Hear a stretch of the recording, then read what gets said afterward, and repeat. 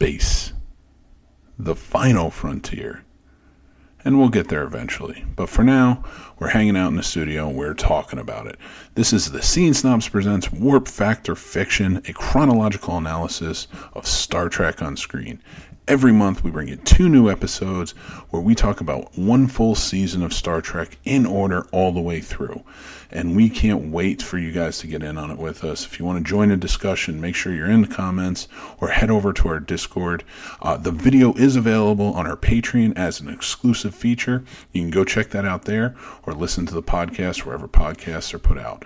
Thank you guys so much for being here to listen to this. Please let us know what you think as we get in depth. This is our first episode where we talk about Season 1 of Enterprise. It was a little rude and crude. We were getting into it and we're trying to figure out how we're doing things. But we think you'll enjoy it and have a good time with us. So stay tuned. Let's talk about Star Trek and have some fun.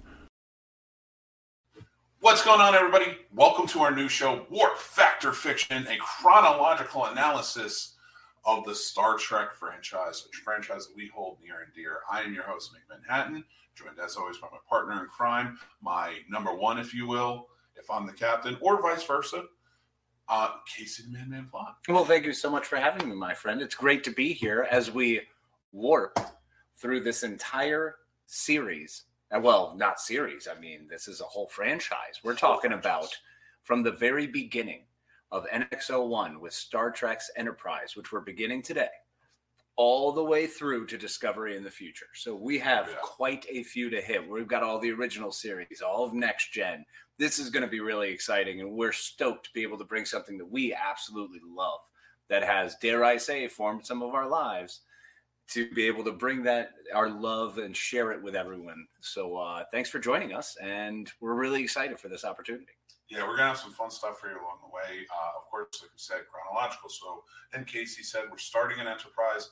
Every month, we're going to cover a new season, but we're going to break it up into 2 parts. So that way we'll cover the first half of the season, because these were network shows. So it's like 26 episodes per. So the first episode of the month will be the first half of the season. Second month will be the second half of the season. We're super excited to do this. It's a Patreon exclusive show, but we're also going to have a very special side show called Impulse Run. And that's where it's like 5-10 minutes where we talk about a certain thing from Star Trek lore that we really love and appreciate. We want to kind of touch down on. So we're getting to that, and then make sure you look on our YouTube for that one. Exactly. Considering each series kind of plays with a different part that's integral to and informs throughout the series, throughout the entire this I don't know what you would call it, the franchise, I guess. The universe of Star Trek. So everything does inform into it. So we want to use those impulse shorts to, for example, talk about the Prime Directive on this run. Season 1, first run of Enterprise, really important thing that they bring up a lot. So we're gonna fire one of those recordings off for you as well, and hopefully you'll enjoy it. Yeah, so stay tuned. This is the first episode, first half of Season 1 of Enterprise. Please join in. Let us know what you think. Of course, sound off in the comments or write to us or talk to us on social media. We would love to cover things. We're also going to try and get some maybe surprise interviews in here. So stay tuned. Let's have a good time. And let's go where our heart will take us. Faith of the heart. Because we've got faith of the heart. You knew it was coming. All right, guys. So we're going to jump right in. Right there. That's the best place to do it. Why not? Dinner cold open. We just talked about faith of the heart. Let's get to it. Begin at the beginning. So I will tell you, Casey, we were talking about it. And a lot of this is going to be between us, but we can't wait to hear from you guys too as well. Enterprise for me was one that I watched when it was on TV. But if you remember, we've talked about Star Trek. I got into Star Trek later in life. Yes. I was more about the movies younger on. I really liked them. And I watched Next Gen when it was on in the original series when I was a kid. But it wasn't like integral. Like it wasn't something it was your life. Oh, yeah. That's your franchise. No, Star Trek is 100% where I was born and bred. That is my thing. All the way watching the original series, having ice cream with my dad, up to Next Gen. And then watching Next Gen, and that was something I earned. I earned the time slot to be able to actually watch Next Gen, to make sure all my chores were done, to make sure I'd eaten my dinner, I was ready for bed, and then I could watch my show.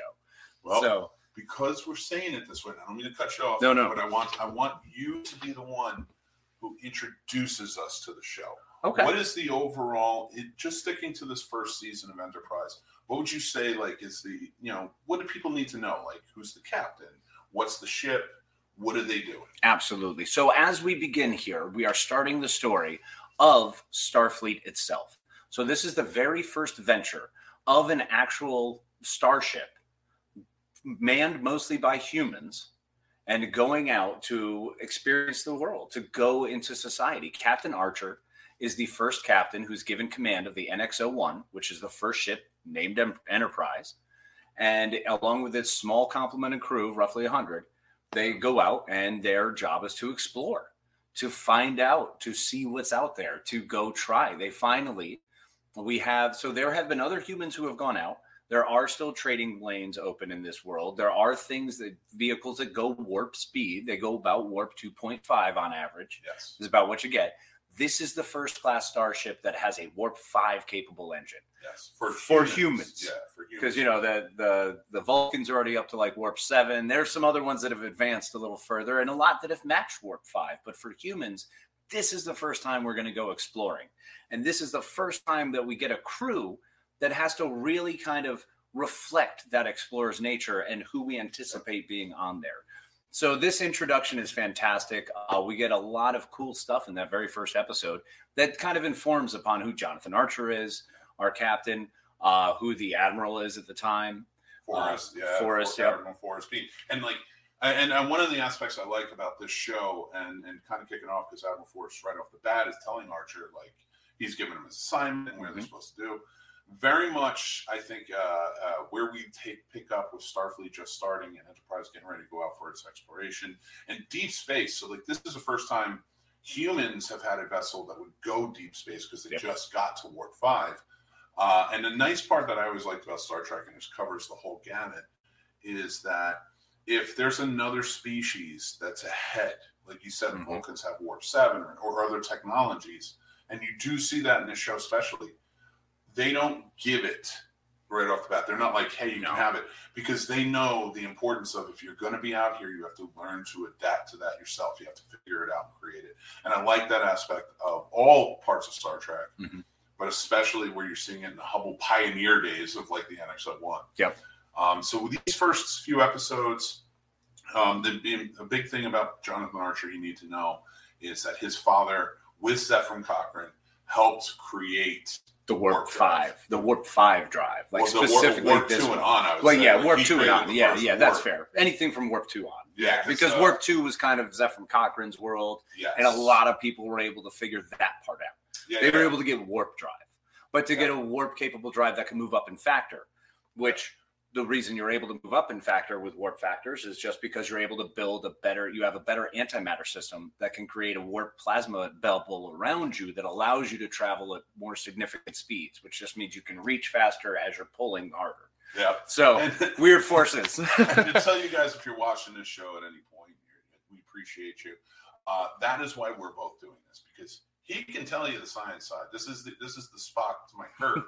Whereas I'll kick down the door and I'll tell you exactly what I think and how I feel. Truth. But I'm not going to know all those little eccentricities that he knows and he's been on there with. So I feel like that gives a good balance. It does, absolutely. It's part of what makes us so fantastic, my friend. It's true. High five. High five. So one of the cool things in this that I love right out the gate, and I kind of want to, as we're jumping into this first round of the episodes, Starfleet is around.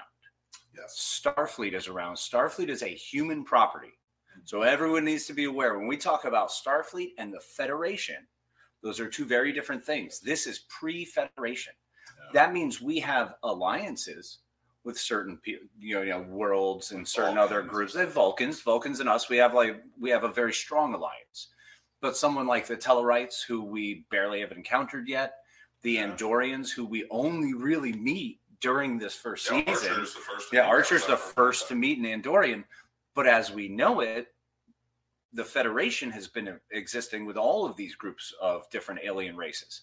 So this is nice to kind of get this first look at everyone as we get to know people. And we really only have 2 alien species we're dealing with, 3 in the first one. And they introduce a couple. They do. You do see the Klingons, they pop up. And I like how they do it. There's no in your face, because Klingons are a huge part, and I don't take anything away from them. But I like that with this show, And the fact that it came out mostly after a lot of the really well-known shows. Yeah.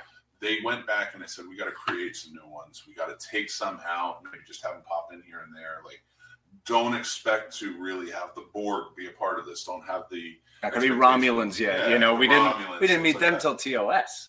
So we still have a ways to go before we get there. But there's Easter eggs. Oh, there's Easter eggs all throughout. Right.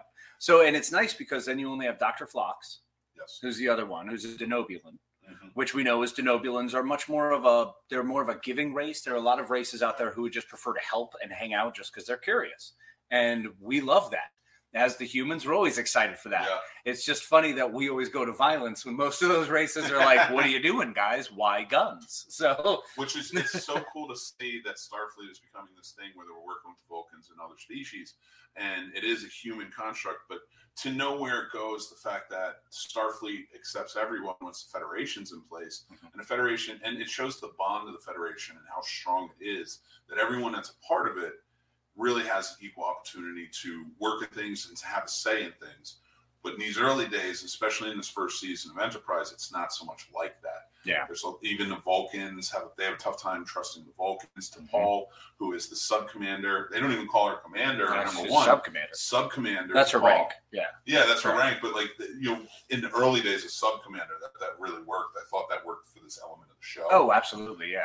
And because we know what we go on to, like with Riker being a number one, or of course Spock being as a commander. Mm-hmm.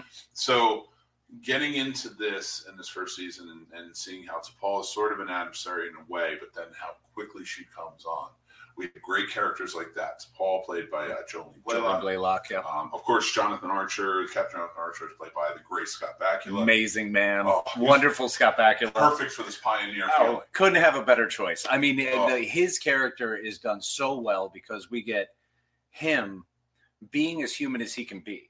Being as brash and brazen as the test pilot you think would be. Yes. He's this fighter pilot attitude who's just going to go off half cocked, but he's willing to go do anything and try anything.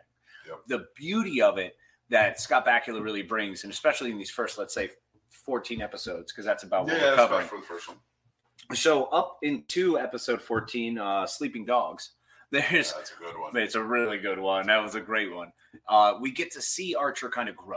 We get to see him as a commander, as taking command and taking charge, as a captain, what his responsibilities are, how he's handling his crew, the way he has everyone doing their job. But he also is very good about informing and speaking with his crew. He connects with his crew. He's a captain the way I think a captain of a team would be. So of a team sport where you're all doing the same thing, he just happens to be the captain of it because you chose him. He seems very much so he could be chosen for that role. Yeah. And one of the best parts about T'Pol, one of the things I love about T'Pol and Jolene Blalock early on is she is so hardcore Vulcan. Yeah. She is such a Vulcan. And her acting gets way better along with her hairpiece. They both progress. They progress and get way better. So by the time we're in episode, I want to say by 10 or 12, The Shadows of P'Jem, whichever that one is. Mm-hmm. Oh, that's 15. I'm sorry. So by episode 15 is really when she hits her stride. And she is just crushing it. She plays a Vulcan very well, but a Vulcan who is still struggling with being around humans, how to get used to being near this close proximity to humans all the time, and a relatively younger Vulcan. She's not one of the well-aged Vulcans. She's probably about 100, maybe 90 years old, somewhere around there. So she's been around, but in Vulcan years, she's still kind of considered, whatever, no big deal. You know? That's sort of a young take on the character. And, they have John Billingsley. And just go over sort of the core.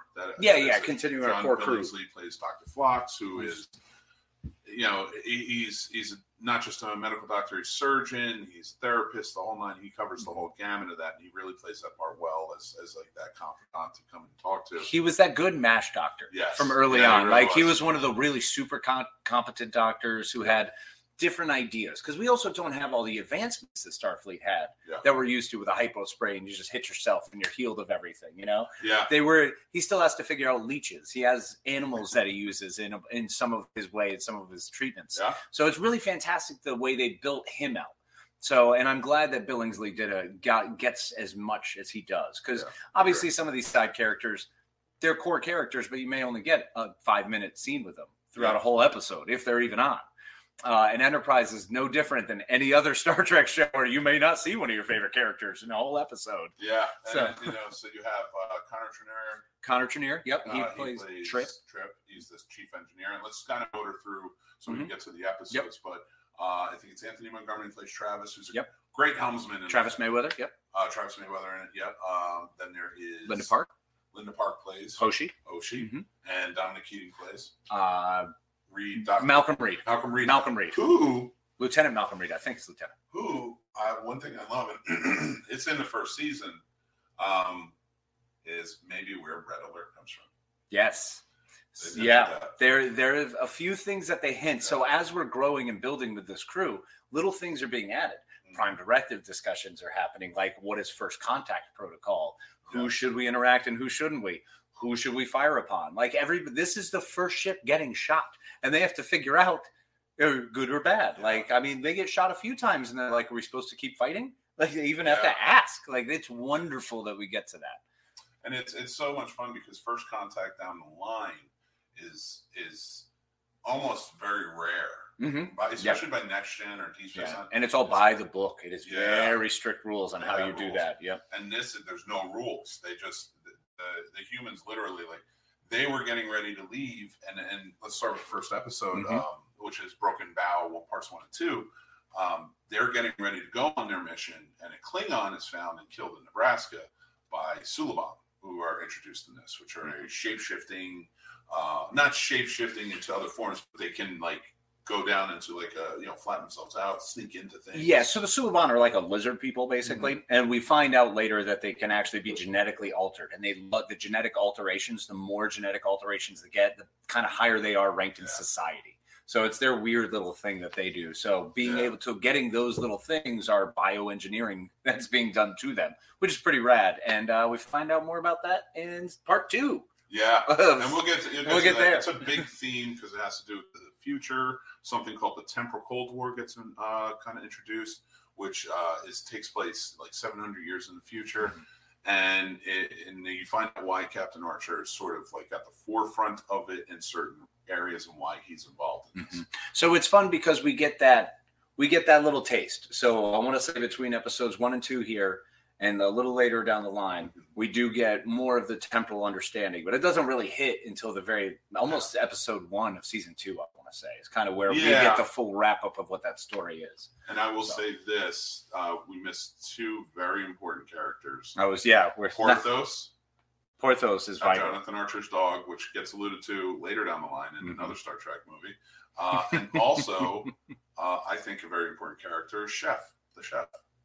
You never see him, never know what's going on, but you do know that he's there because they talk about him all the time. Chef comes out a couple times because remember his porter is dropping the food, and he Yes. says, "Thanks, chef."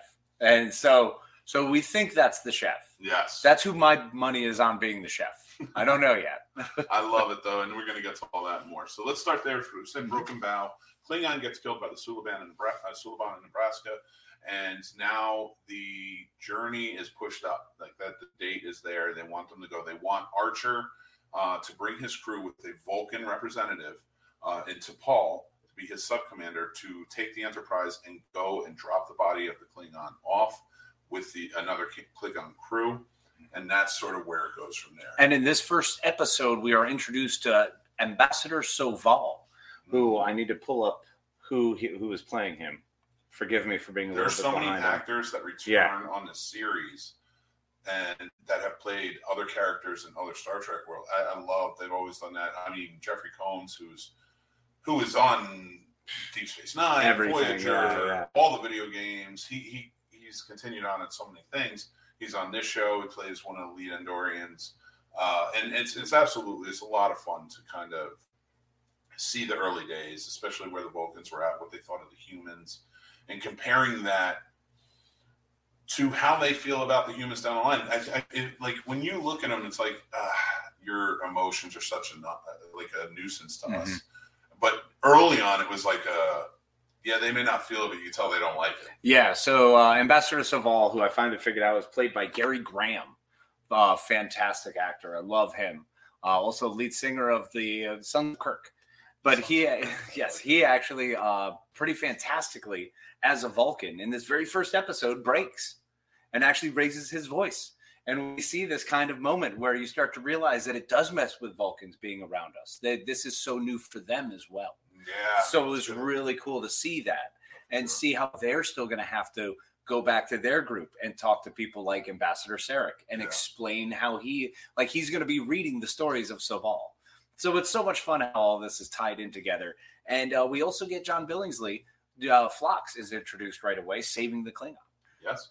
Yep. Yeah, which is a big thing because knowing what the Klingons are and that they want to die in a certain situation where it's a battle like that, it really takes its toll on this whole thing and puts a strain on it. The fact that they want to bring him back, help him heal and give him back to his people who don't believe in that. Yeah, they don't want him. Like they think that you should die out there. That's the way Kalish would have wanted, and that's what you should do. You should commit to the death, an honorable death. Yeah. So instead, they freeze him, throw him in the back of the NX-01, and get cruising on to Kronos as they're making their way to the Klingon homeworld for the first time ever. Yeah, I know, and it's funny. I love the aspect of seeing this from an early on perspective of like everybody kind of connecting and not understanding and like pushing, almost like humans being a little too pushy with their feelings. Very. That's not how we do it. It's like, but it all like they did a really good job in this episode of learning from their mistakes, and they do change. Like there is a shift. Like okay, I can't think like that. Yeah, because I thought like that. And now I see how it kind of played out. And a few episodes in this first season really do that well. They really do.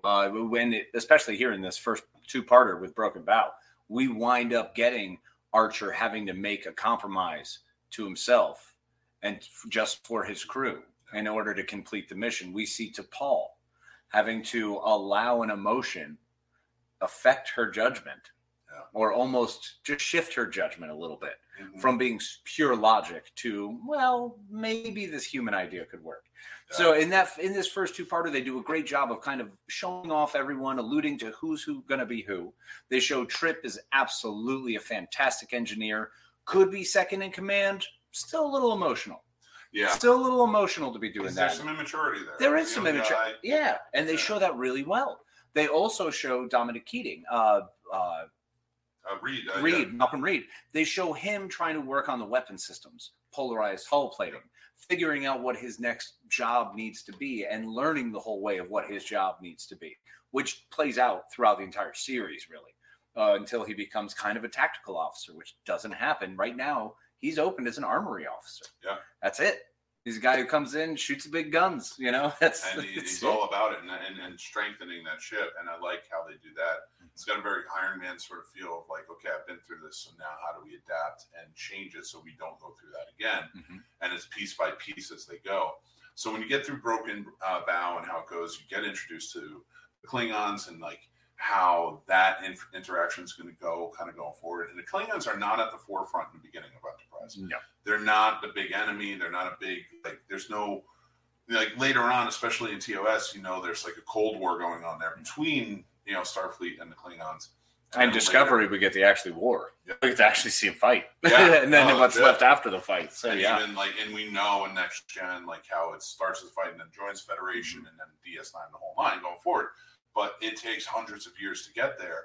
So this early on a period, it's like they don't even want to, we're bugs to them. They don't even want to bother with us. Yeah. So when they do have to bother with us, it becomes sort of another nuisance. And we are sort of the flea in the hair that's kind of biting at everybody and pissing them off. And it's known. And I like how Archer's character, or his character arc, especially in his first season, he comes in so cocky. And then you see him learn through it, like, no, I can't do this. I got to be a captain. I have to be a leader of these people. And I wasn't used to that. Yeah. So I like how they did it with this. Especially in this first half of the season. Because this first half of the season is him trying to do it his way. He finds the places where he needs to make compromises, but they're small. Yeah. He's willing to do things as long as it continues to be his goal. And things are still going his way. And everybody's still working for him. Yeah. And it's kind of fun in that first half of the season, how they do that, how everyone eventually grows as a captain. So by the end of this, when we get back to that part in the next episode, we're going to really dig deep on that because that's very important. But right now, I've got to say, one of my favorite things that this show has done throughout these first 15 episodes is it has given the crew, all of them, voices. Yes. It has really given the crew a chance to grow and to shine, or at least to be introduced, for you to know what their baseline is. You know who they are. You know, they're still getting together and throwing on movies and doing group activities and trying to keep themselves busy and doing stuff together. And it's moving as you would think an exploratory group under a military command would move. It's kind of moving in that vein very well. We get to meet some of these early baddies, and especially right. I want to point out to what you were just saying. Like the big thing with this is they are desperately trying to not only have other people see them as this, but see themselves as just explorers, not a military outfit, not that. Right. But more and more it's being proven that you're out here, you're a stagecoach out here. Mm-hmm. You got to have some sort of force, and that comes into play quite a bit. It does, and that's another great thing that they do is as they're going, one of the advancements we had discussed, and you'd spoken on it, is they do figure out, okay, we can make our hull plating a little better. We can tweak our weapons a little bit. Yeah. We can add phase cannons because we don't get them when they first go out because they leave without having everything they need. So the first 10 episodes are them basically never having gone back to space dock after having gone all the way to Kronos, and they didn't even have all their weapons installed. They didn't have all their systems online. They were a little underprepared, and Actually, it shows. A nice parallel to doing this show now and starting it this way is because we're in fact using one microphone, sitting here next to each other in my living room talking.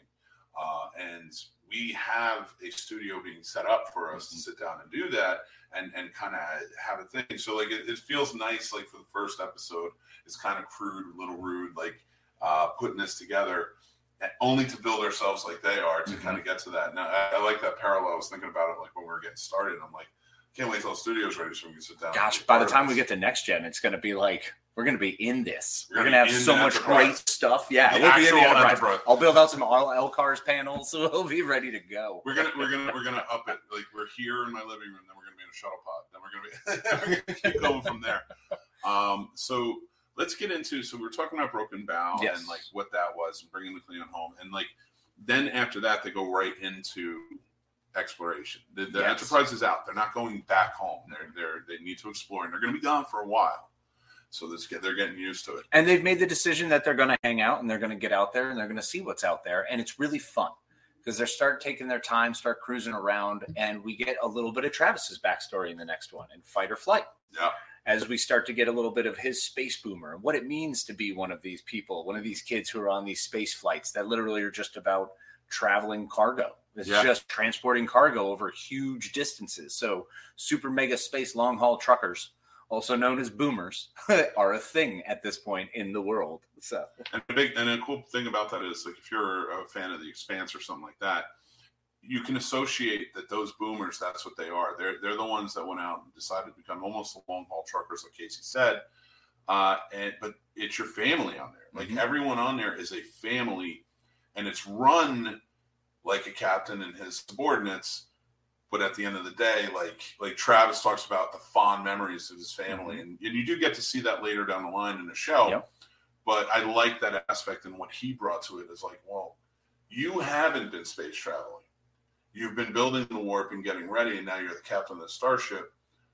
I have been traveling. I've been out here, You know, I know what it's like. I've met certain people. So he does bring, for a young voice and a helmsman, he's only an ensign. Yeah, he's only an ensign, and they're putting him out here as the helmsman of the first Warp 5 capable ship. Unheard of. I mean, that's huge. Yeah. So he was just that good. He is, and he shows it. I thought about it, and I will do our rankings as the show goes on. Yes, like that. I think at the end of each of these episodes, we should rank where we feel the crew is. I like it. Yeah. And Oshi, even in this next episode 3, she's in charge of Strange New World. Now, that's a great one. So episode 2 is Fight or Flight. Episode 3 is Strange New World, which is fantastic.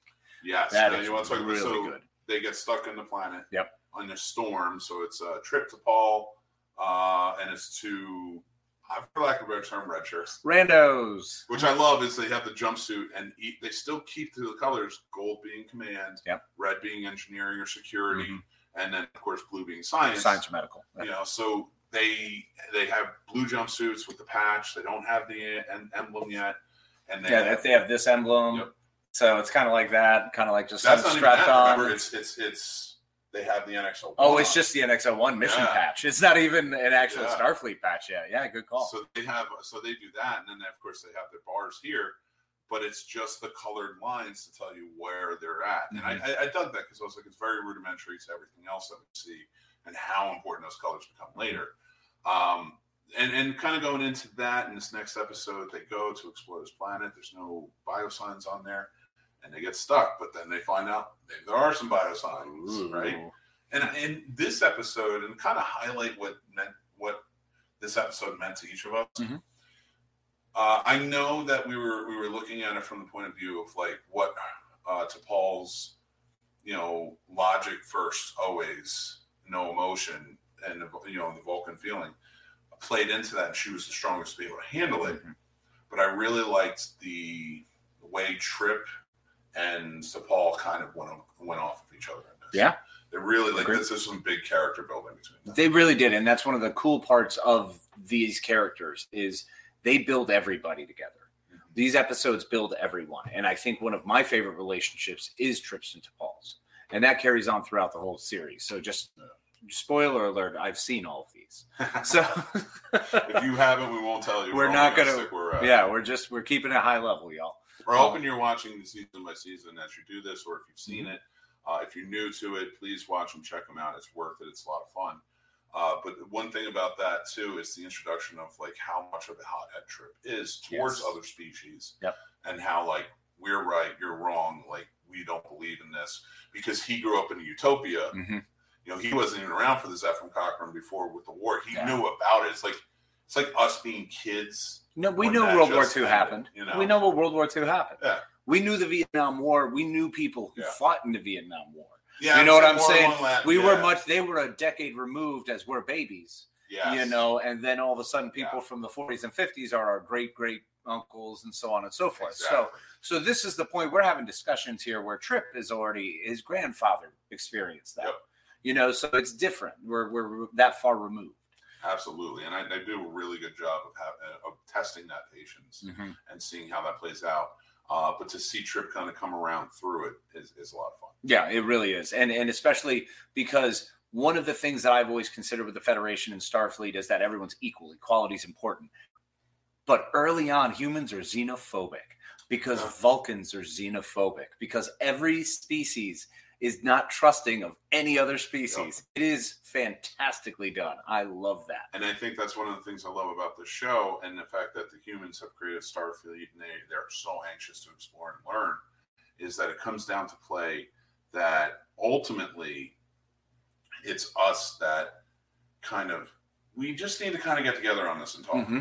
Like we're the ones we're the young ones that are coming in just being like, you guys have been going at it for a long time. You don't want to be really around anybody, but let's do this. And we see that a lot with the Andorians, especially, and the Vulcans, who are in a sort of a cold war between themselves. Which, when we get to that episode, The Shadows of Pajem, which will end this show, it's going to be amazing. Yeah. So we got a lot of going on there. But as one of those parts, one of the cool things with the xenophobia and the growth is that Trip is the old world mentality.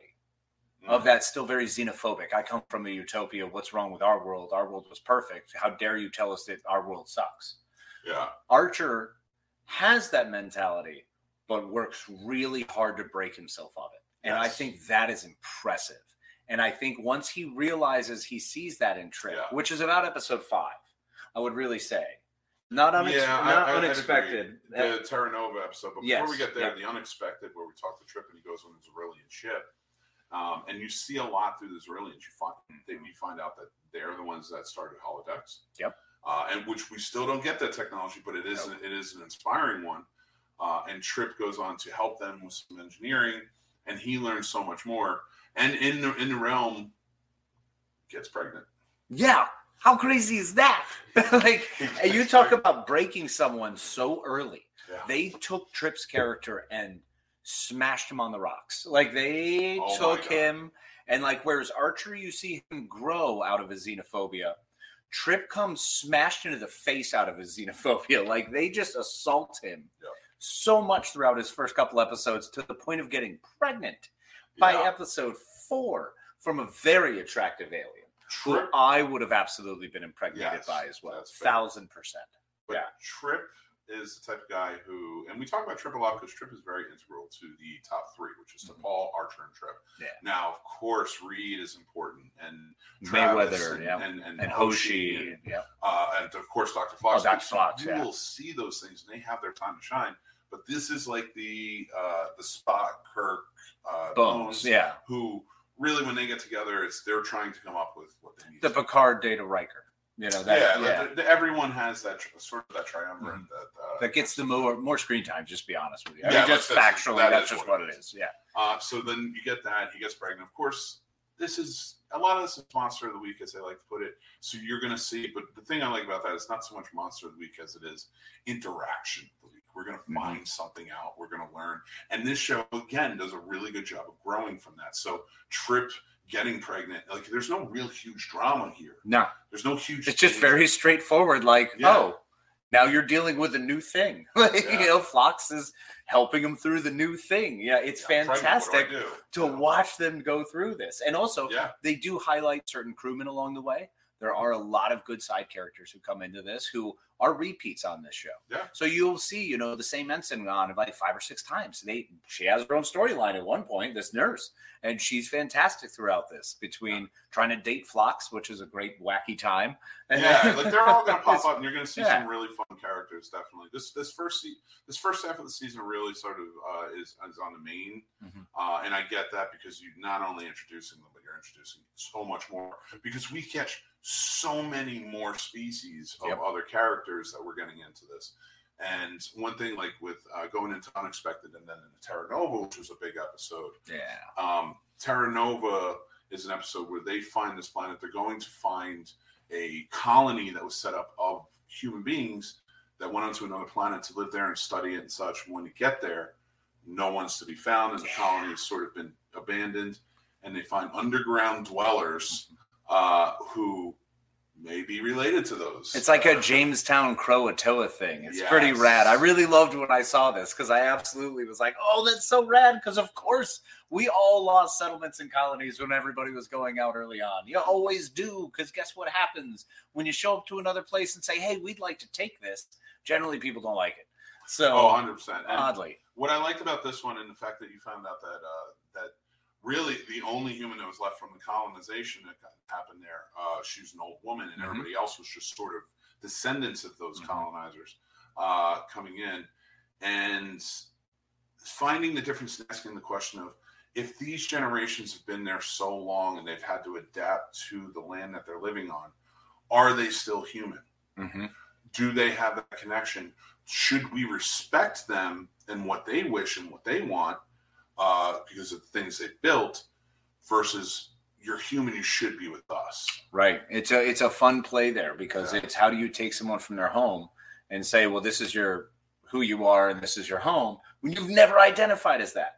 These people haven't identified as human. They don't grasp it. They don't wrap their head around it. They don't trust them. They don't trust. Yeah, why would you trust them there? Like, we haven't seen you. Yep. You know, even the older woman was a little girl when all of this happened. She's from Earth, but she traveled there, and she was a little girl. So all she remembers is everybody suffering and, you know, kind of going through this whole motion.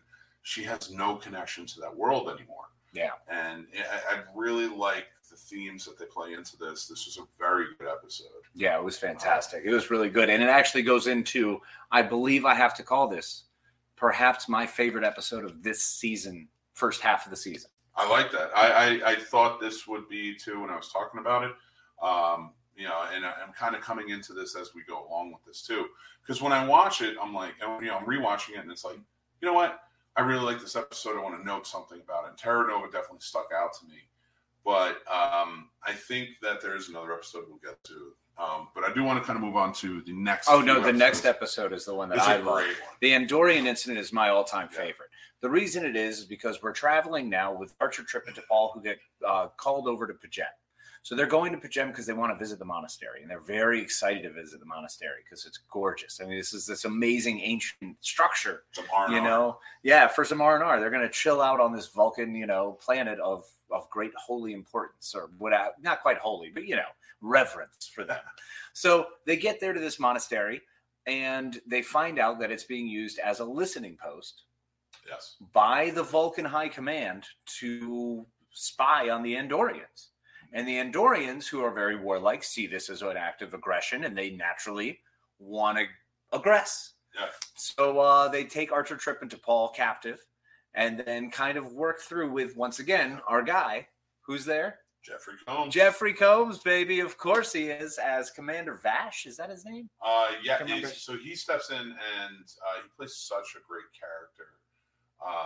And he Shran. plays- Commander Shran. That's it. Sorry. He plays such a great character against Archer, and to say like how angry he is, but also understanding like he has a respect for Archer by the end of this that plays out through the rest of the season, and so on and so forth. Because he does show back up a few times. Because the Andorians are an important. They're a massive part of the Federation. Yeah. Like they're one of the founding members of the Federation. It's the Vulcans, the humans, the Andorians, and the Tellarites are like the major beginning of it. So we get to see the first interaction of a human, Captain Archer, with an Andorian. And it doesn't go well. Oh, it's not great at all. Until the end, when he proves to them, Yep. and, not to ruin too much, but like they do find the outpost, and Archer straight up is like, "Here you go." Yeah. I agree with you. If they're doing it, like we're working with the Vulcans, but I see they're doing it. Here you go. You were right. Yeah. I like the way they just come out with that. Yeah, I don't care if they're our allies. You were right, and this is wrong. Yeah, So- exactly. Right is right. Fair is fair. And Yeah. and I think and it's fascinating to see that this is what sparks and begins the relationships that will grow into the Federation. Exactly. So we get to see that first with the Vulcans and how we grow into that. Then now we're immediately getting the Andorians, which is really cool. And the Tellarites will come later. They're there. Oh, the Tellarites, yeah, they're coming. They're kind of around. They play so well into this, and how it affects the Vulcans and the and Earth now and the humans, and how it's kind of like you kind of screwed us on that. We're allies, so it creates a lot of tension. And but even like within T'Pol, that character, she comes into play, and she's like, "This is wrong. Mm-hmm. Logically, we shouldn't be doing this." Yeah. And she stands against it. Now, like that creates a friction because she is a high-ranking member. And they didn't want her on this anyway. And now this is why they didn't want her on it. She was supposed to be on for all the month, Yeah. and now all of a sudden she's been on for 4 months, like 5 months right at this point now, Yeah. at the Andorian incident. So it's fantastic to see. And that's one of the reasons it's one of my favorites, not just because Jeffrey Combs always smokes the role, but because we really see the Archer, Trip, T'Pol, the unity starting to grow. We're seeing this unit now work with other species because we've seen them against the Vulcans. We've seen them with the Klingons. We've seen them kind of interacting a few places, but now we're getting them with the Andorians, a massive name. So it's pretty rad. And then that moves us right over into Breaking the Ice. And I would like to talk about Breaking the Ice and Civilization because they have a lot of similar themes. Yes. And a big reason for that is, and we'll get into Civilization in a second, but Breaking the Ice, the Enterprise finds a comet moving, and they decide we want to get some samples, go on there. So Reed and Travis go do their thing, and it plays really well. Like that's very straightforward. Mm-hmm. They have some hiccups and trouble here where they're in some danger, but they figure it out and they get out. It's a very Star Trek episode sort of way.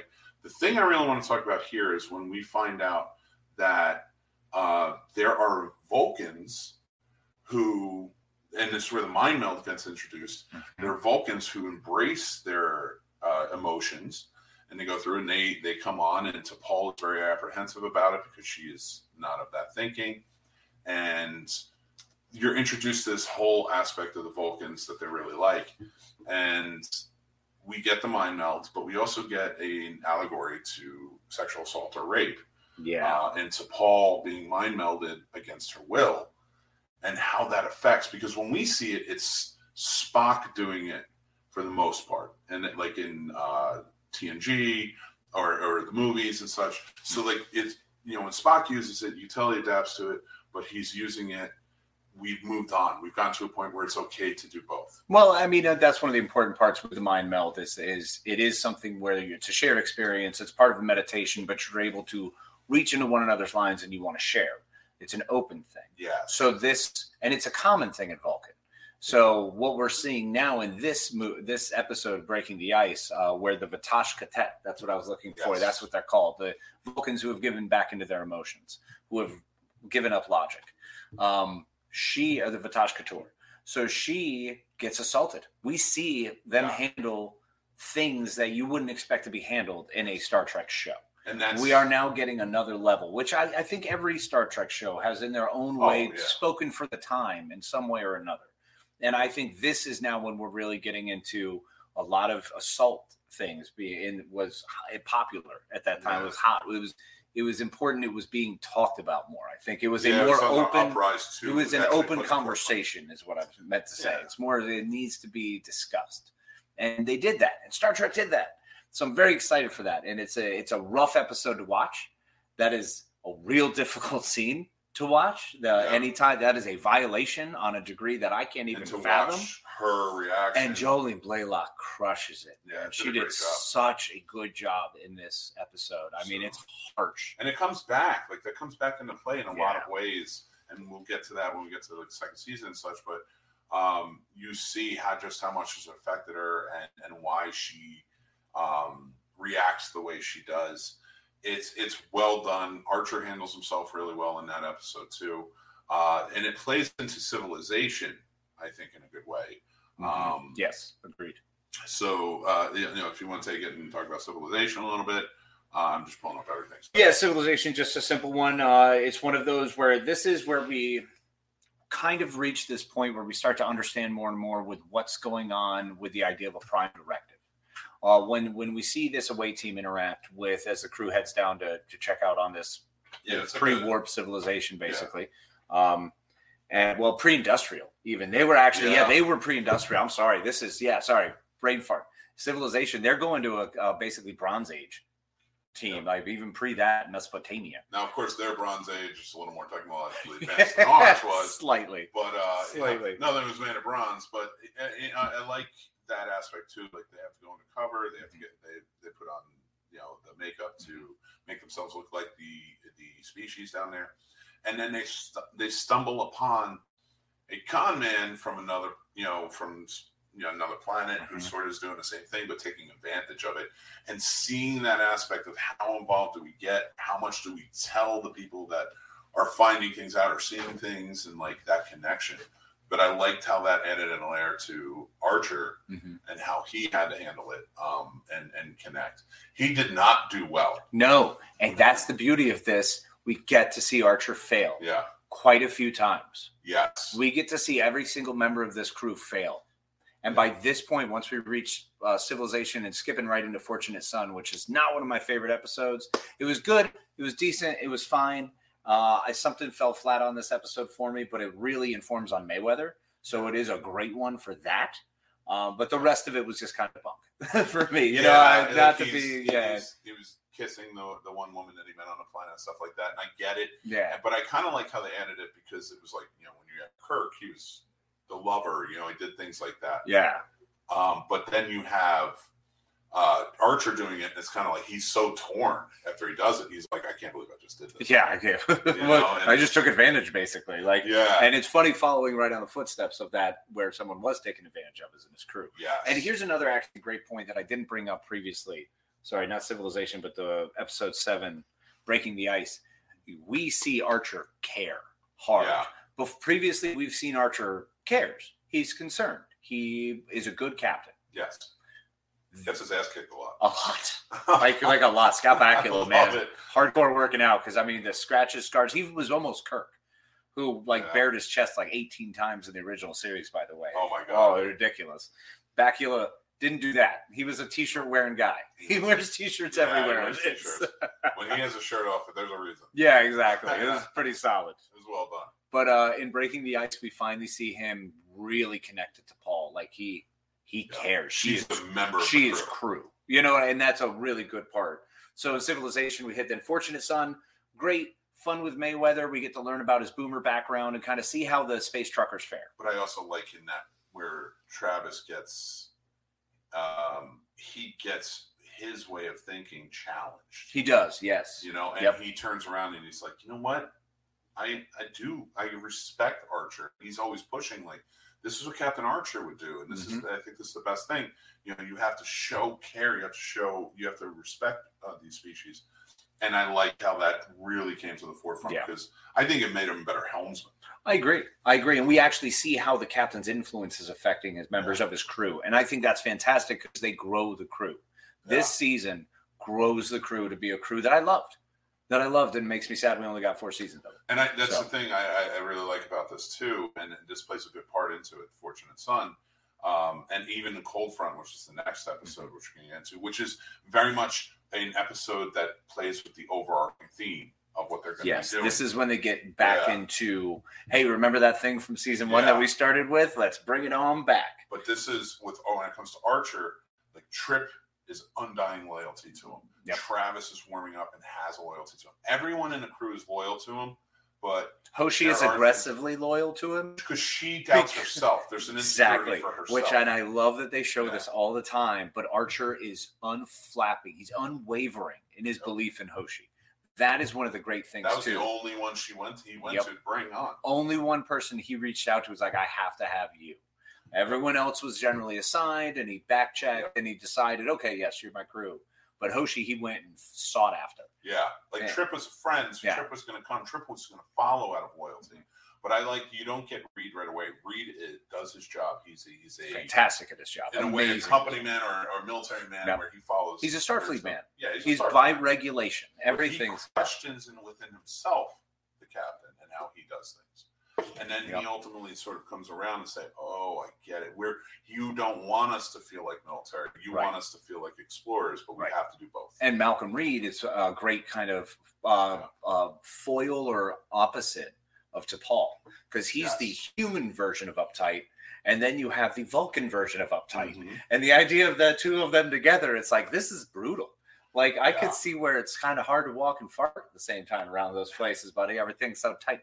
It is, and it's so like when we get to Cold Front, this is the first time that we have sort of an invading force on Enterprise, trying to really mess around with things outside of the realm of what everyone knows, meaning the Temporal Cold War, which only really Archer knows, and Daniels, who is a crewman on the Enterprise, finally outs himself to say that he's from the future. And he's part of the Temporal Cold War, and that's why he's here, because this plays a big part. Right. So this is part of where Enterprise lost itself for me. I'm going to say that from the word go. Okay. This, to me, has always been the weakest part of it, and it's always bugged me because I felt like there's just something missing to it, you know? Yeah. I feel like they could just do a little more. It's not that it's bad. It just wasn't good. Wasn't great. It wasn't. They were just pieces. So in this episode, we get probably one of the best versions to this point, and possibly in all of season 1, for my opinion, of the Temporal Cold War. Yes. Because we understand it. Daniels explains what's going on. The crewman is returned. It is only Scott Bakula, which does bug me because he talks to other people about it later, but not at this point. At this point, it's Scott. It's just Archer. Yeah. So we only have Archer and Daniels learning about the Temporal Cold War. The fact that the Suliban creatures are, yes, they're here in the present time, but in future, the Suliban warrior is the one who's like an operative for this other dark force that we don't know, this dark menacing force still. They are still a mystery as to who is the other person sort of pulling the strings of these big bad things happening. So in Cold Front, we get this episode where we're taken along into being caught up to what's happening in the Cold War right now, and where Enterprise sits in this great battle that's sort of happening in the midst of them, yet they're sort of the flashpoint for it. They're the spot where everything happens. So that's what Cold Front covers.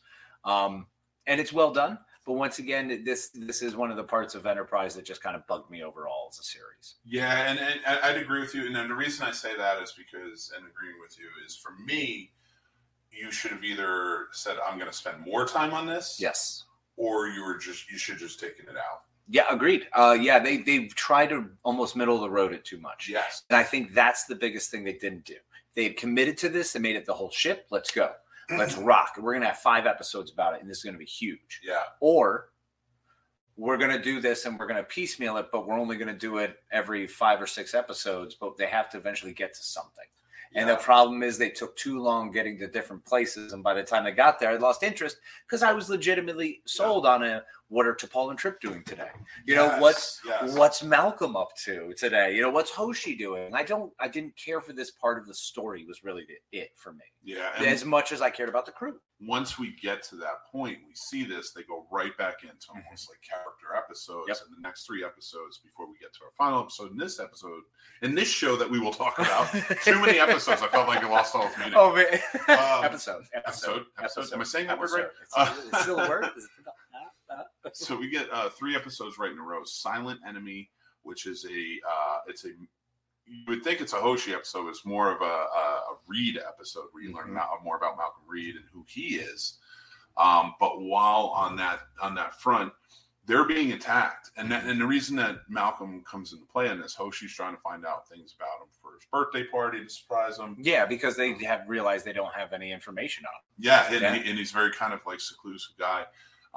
But while they're doing that, they're in danger. They're being attacked, and they realize that they don't have the necessary equipment and weapons to help protect themselves out there that they didn't think they were going to get into. It was things they didn't think about that now they're, Archer's like, we're down, we're out. We need to go all the way back to Jupiter to get fixed because that's where the yard is to fix things. And they're not going to be able to. So they have to figure it out for themselves. And I liked that. I liked that aspect.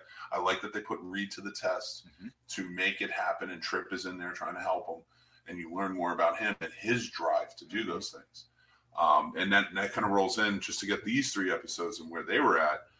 Dear Doctor, of course. Oh, gosh. Dear Doctor is phenomenal. Man, let me tell you, Dear Doctor is one of my favorites. Phlox writing a story back to one of his dear friends. Yes. And they're both part of the Starfleet, alien exchange program, basically. And Phlox is just phenomenal. We get John Billingsley at his finest. He does a really good job in explaining what a Denobulan is, who it means to be him specifically, what drives him, what motivates him, how he just is there to help. And he truly he cares in a way that you can't fathom. It's hard to imagine someone who really, truly loves this way and cares and wants only the best for all living creatures. So it's really a wild episode, and it's a lot of fun with what they do. Yeah, and that was a good one because it's not just that he cares, but like the things that he has to do medically that you may not understand as a doctor and also as a different species when you're human and he's a Denobulan. Yeah, trying to learn other species. He discusses that, like how he still gets tripped up by the something of the gastrointestinal system. He's like, it's a hilarious little throwaway line. I mean, it's just the way Billingsley delivers it, man. He's so good. He's effortless. And he's so sweet to it, too. Like, he's a good doctor. I love that they made him look so evil, but he's so sweet and he's wonderful throughout. But he can be so harsh when he needs that. That's a wild. But the harsh is still met with a sweetness. Exactly. He's harsh for a reason, and he's letting you know, but he's not being mean to you. No, he's not being. It's the way of harsh should be. Yeah, it's what harsh means. Like literally, if you know a harsh person, I'm pushing this because I know this is the right way to be. Right. And oftentimes he's right. Most of the time. Yeah. And I like that voice of reason, like a Troy from Next Gen. And you can compare it to. Or Spock, 100%. I like the. Right. I think the Troy comparison is probably most spot on. Occasionally, Bones, he does play that voice of conscience and reason. He goes hard.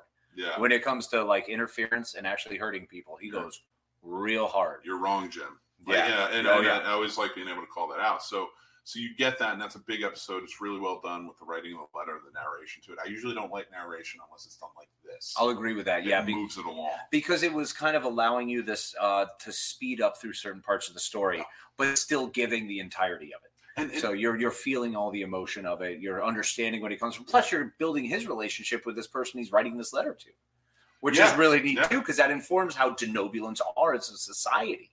This is just how open they are. Yeah, and one aspect of this too is when he's working on a species he's never seen before, and he doesn't know if he can save them, but he finds out that another subspecies has a chance to be saved, has a chance to kind of grow and evolve. They were always used as like sort of a servant race and stuff. He's torn because he's like, do I get involved in this? Do I help build them up? Which is a theme we see come back quite a bit on this show, but he handles it in such a beautiful way. He absolutely does. Rolling into Sleeping Rolling Dogs. into Sleeping Dogs, which is pretty solid. Klingon episode. Yep. So Enterprise, of course, is dealing with a gas giant that's going on, and there's a sinking ship. I don't know if it's a bird of prey at that point. Yeah, there was kind of their version of a bird of prey. Yeah. It wasn't quite the D-44. Yeah, you Or know the the numbers D9. better than me, pal. Yeah, so it wasn't a full Klingon cruiser yet at this point, and it wasn't necessarily just a Romulan warbird. It was the early warbird. Okay. version. So it was like a two-person vessel Fair. kind of deal. So they go to save the Klingons. This is a big Oshi episode, and having her kind of be prevalent, dealing with another species, being on the ground. She isn't used to that. She's mostly for the communications. Which is fantastic because Yeah. the way they use her for communications makes you think about language. Yeah. They actually make me, this show has made me consider language in such a different way. Yeah. And the way she interacts, and that's all Hoshi driven. That's 100%. This character has driven that narrative of what language is, how we communicate with each other, how things are different from one dialect to the next, and how we adjust ourselves, and how we can just get caught up in it, and how we will just naturally do it because we want to be able to interact with others. And you'll appreciate this. We've been talking about on our other podcast that I'm learning to sign. So watching this show, rewatching it, and seeing how she takes care of things, and now she has to go about piecing these things together, has been a big help with me doing that. That's awesome. And I like that is a forefront thing. They don't slide it off and say, you're actually talking to her, and she's like, I got to figure out the dialect. I got to figure out what this and is. it's so important, too, because you can't communicate with any of these species. Everyone goes, well, what about the universal translator? Hoshi is actively creating that right now. Yes. We are watching the person who put in the thing and recorded the thing and figured out how to speak, so then we could have a universal translator. Uhura knows the languages and can hear the languages, and they're translated, and then so on and so forth. Because Hoshi, Uhura knows all 27 dialects of Klingon, but Hoshi had to learn the first one. It's you had to wild. break that barrier, so it really works out. Leading us to the final episode, we're going to talk about this show, this episode. One. And that is Shadows of P'Jem. Woo! Yes, I know you really want to get to it, one of your favorites.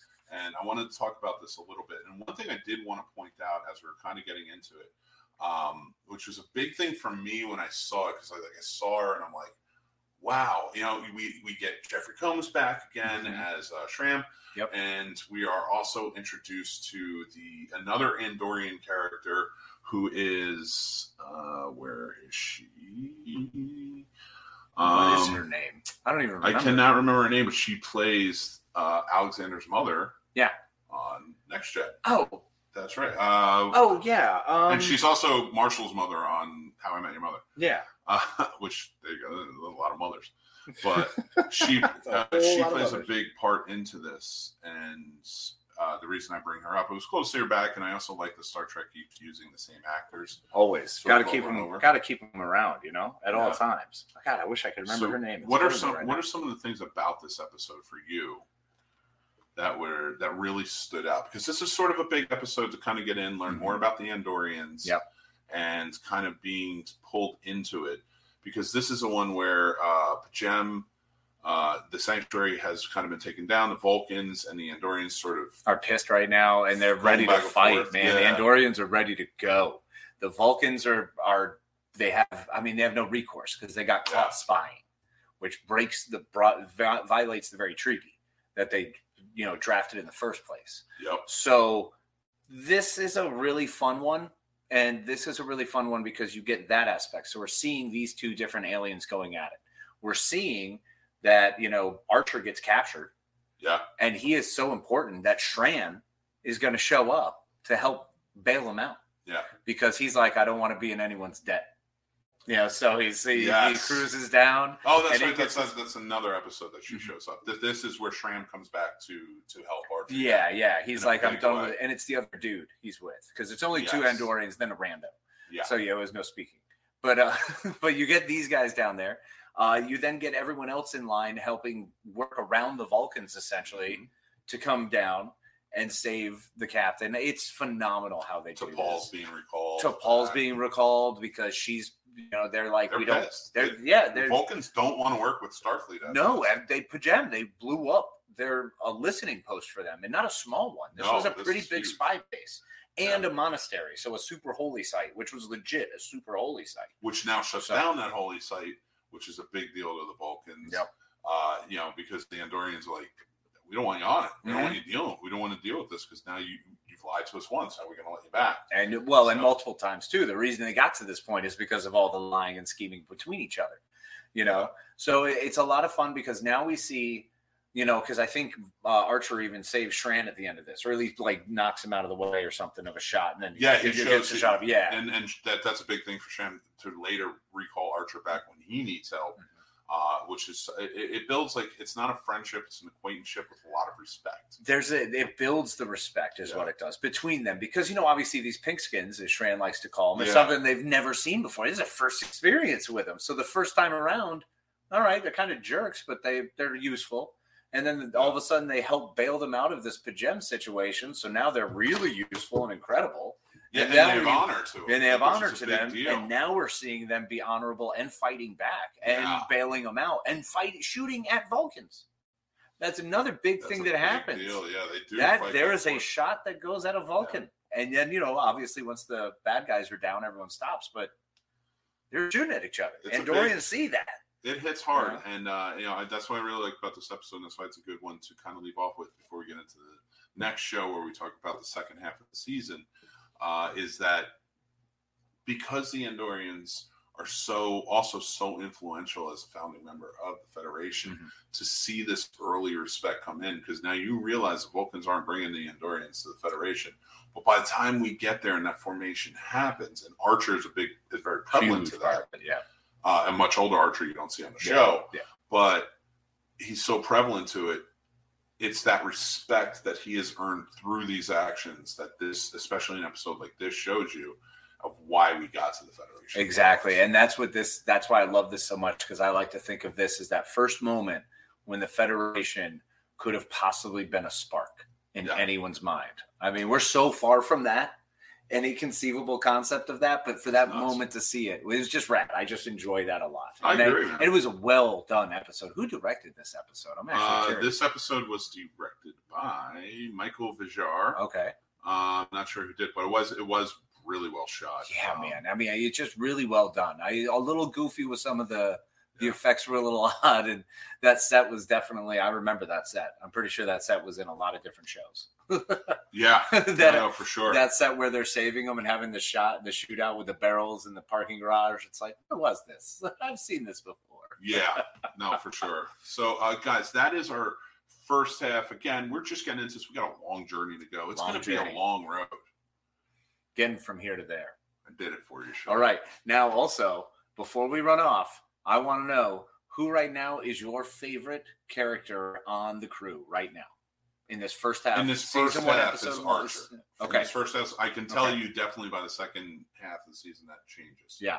But the first half is Archer. Yeah. Now I love everyone on the show. Oh yeah, absolutely. And I think it's a great crew. Would you do a top three? Do you want to do a top three?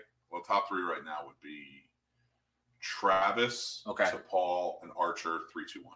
Okay. What about you? On this one, I'm actually going Hoshi as number 3. Okay. T'Pol, agreed, as number 2. And Archer is my number 1. Archer's my number 1. But I think Hoshi and T'Pol right now have done a lot. They did a lot of heavy lifting early on. Hoshi especially, because she's got 3 major episodes. And she's so well used all the time. You know what I'm saying? Yeah, she really is. She's really well used. When they're going to her, she's incredibly knowledgeable. She's always on point. She's got the best answers. She's there for it, you know? Yeah. Travis is still doing a little bit of that, like, oh, yes, sir. You know? But that's what I think I like about him is, like, you because we got that episode where you kind of get an idea of his life and what it was, Fortunate Son, and that those insights really helped me build him for me. He's a good helmsman. He's a Starfleet guy who believes in this. He's young. He's coming into it. I would say more of a well-established Chekhov. Yeah, actually, that's perfect. So, that's wonderful. Yeah, and I like that aspect of it. And I'm loving where T'Pol is at this point, just because they've done a great job establishing she's trying to maintain her Vulcanness, but keeping an open mind because logic dictates. Yeah. She keeps saying logic dictates, keep an open mind to learn. I like that. So that's a good balance, and I think we're seeing. And plus, the episode Breaking the Ice is brutal. Yeah. Her not just the Jolene Blalock portrayal, but what she's given that character of T'Pol that carries on, that we see carry on, is such an amazing choice. Mm-hmm. And the way she does it is so well done. So it was fantastic. And I think for both of us, Archer is just, he's the guy. He's the guy. He's the guy right now. I mean, it's the Archer show. It's Archer and team. Season, my 3 will change, and we'll go through that in each episode. Like kind of just not just characters, but we're going to ask different questions. Right now, it's the characters, but I would love to get into more as we go species, things like that. So join us. We're going to be doing this twice a month. Make sure it's a Patreon exclusive. Mm-hmm. Thank you so much for watching this episode. Very rudimentary, very much like Enterprise.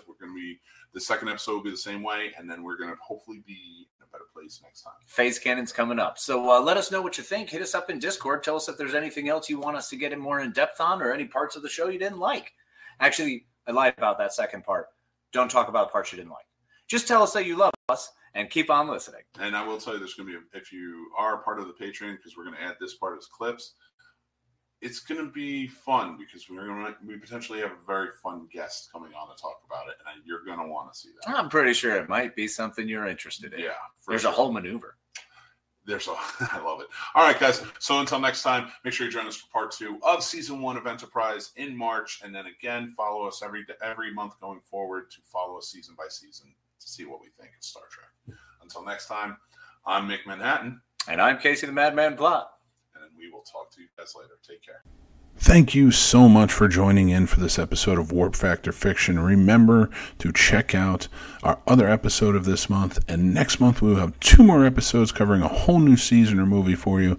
We really appreciate you joining in. If you guys are really interested in what we're doing here, make sure to go check us out. Again, the video is exclusive to Patreon, so you can go check that out. But check out our YouTube as well, because we have lots of fun interviews with Jonathan Frakes, Will Wheaton, Todd Stashwick, and many more coming up from the Trek world, and we'd love for you to join. And remember, we have our companion series, Quarter Impulse, exclusively on our YouTube channel, where we get in depth about different versions and variations of Trek that we really enjoy. Thank you again so much for joining in, and I will talk to you soon. Take care from the Scene Snobs.